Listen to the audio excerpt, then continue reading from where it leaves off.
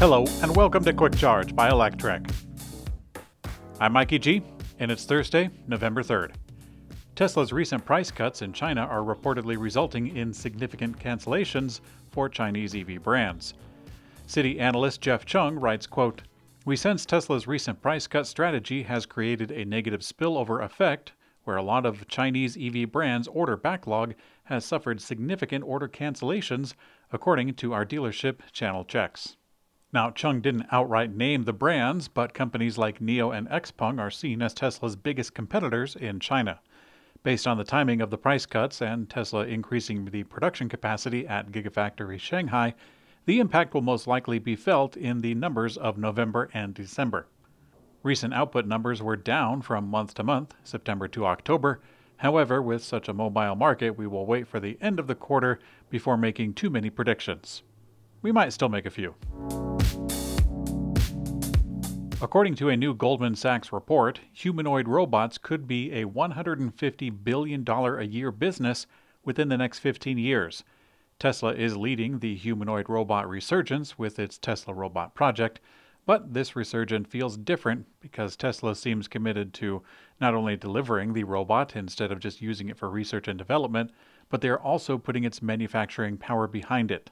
Goldman Sachs has been keeping an eye on this venture, writing, quote, "Should the hurdles of production design, use case, technology, affordability, and wide public acceptance be completely overcome, we envision a market of up to $152 billion by 2035 in a blue sky scenario, close to that of the global EV market and one-third of the global smartphone market as of 2021, which suggests labor shortage issues, such as for manufacturing and elderly care, can be solved to a large extent." Now, interestingly, while Goldman Sachs admits that Tesla is behind the resurgence of the humanoid robot craze, the firm instead recommends investing not in Tesla, well, not Tesla for that reason, but also investing in motion component suppliers to take advantage of the new market. GM and battery maker Microvast are pairing up to develop internal battery technology of separators, as well as build a new separator plant in the United States. Separators are one of the most important elements inside the battery cell, sometimes an obstacle in sourcing and in manufacturing. The companies will work together to develop new separator technology that can help improve electric vehicle safety, charging, and battery life. And wouldn't you know it, General Motors apparently needs some help from the taxpayer, since the U.S. Department of Energy's Battery Materials Processing and Battery Manufacturing Initiative will support the two companies' development to work with $200 million in grant money. At least this isn't going to go to GM's intellectual property coffers, since they will share their separator coating technology with Microvast. Last week, Electrek reported that GM CEO Mary Barra said that the company's electric vehicle models will qualify for the full Inflation Reduction Act tax credit in 2 to 3 years. With U.S. battery supply and research ongoing, they may be able to move that timeline a little forward.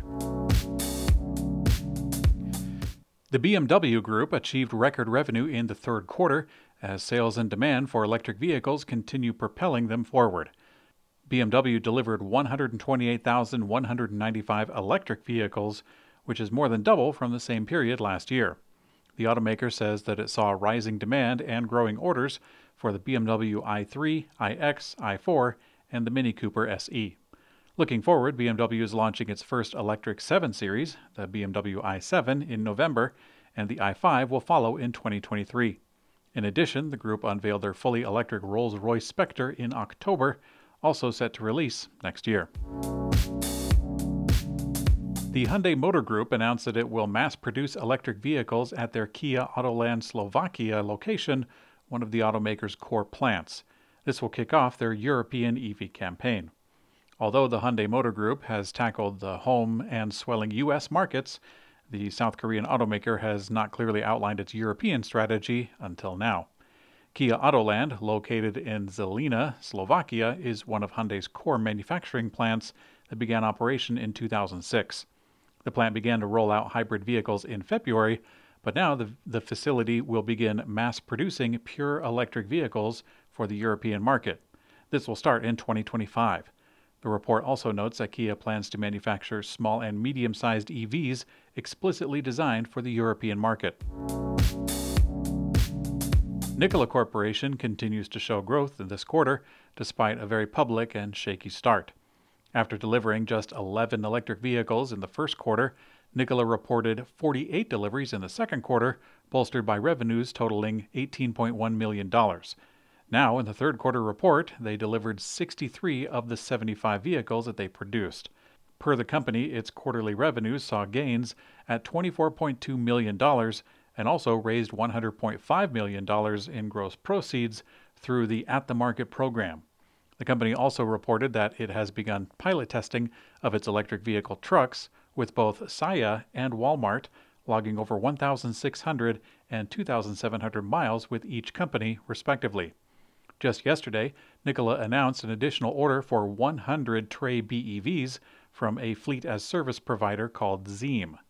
Nikola shared that it's currently producing 3 trucks per shift at their facility in Coolidge, Arizona, and says that they have the capability to get that to 5 trucks per shift. Meanwhile, the company states that its Phase 2 expansion in Arizona remains on track to be completed by the end of the first quarter next year. Fisker has released their third quarter report, and it has some exciting news for reservation holders. Fisker remains on schedule to begin production of their flagship Ocean SUV 2 weeks from now.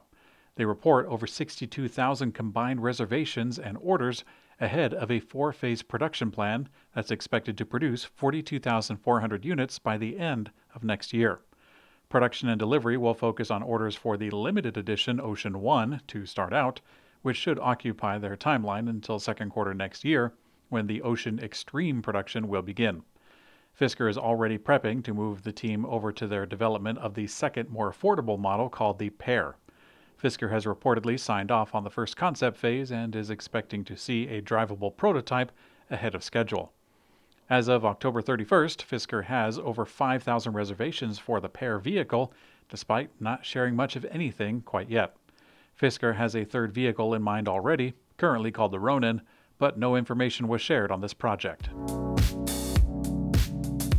Okay, it is opinion time. I am genuinely happy that the Nikola team has been able to pull it together and get some vehicles out the door. After the debacle of the founder/CEO pulling in huge investments and then running the company name through the mud, I'm sure that no one would have faulted them for all quitting and just joining other EV companies. But guess what? Nikola captured a lot of investor money because people wanted to get in early on the EV craze, but we have to remember that Nikola clearly has some very talented people who probably got in for the very same reason. It's one thing to promise a future product, but Nikola continues to literally deliver vehicles and churn out increased production. I'm really happy for them, and I hope it continues. Now, do I think that Nikola could someday outgrow Tesla and rival them in electric vehicle production or in technology? No, I really don't. But I don't think that's necessary to thrive in the growing EV space. In today's community comment found on YouTube, Pete Barnes says, "Do you think there may be a difference in attitude between a Chinese Optimus and a Western Optimus robot?" Well, Pete, that's a very interesting thought concerning what I had said yesterday towards the different manufacturing plants across the globe. But I'm actually quite curious to see how the robot will develop its AI in terms of just standing around. In various parts of the world, personal space means various different things. I'm curious if the AI robot coming from learning in China will internally value distance from humans at a different rate compared to a robot that is learning in America. I'm told that Americans have the largest personal bubble, but I don't know if there's any data to back that up quite yet. My guess is that if Americans tell their robot to step off and get out of their face, then in another country they may be told to come closer and listen up, we might see some differences between a robot from one country and another. Interesting stuff to think about. Thanks for watching Quick Charge by Electrek. I'm Mikey G, and I hope you have a great day.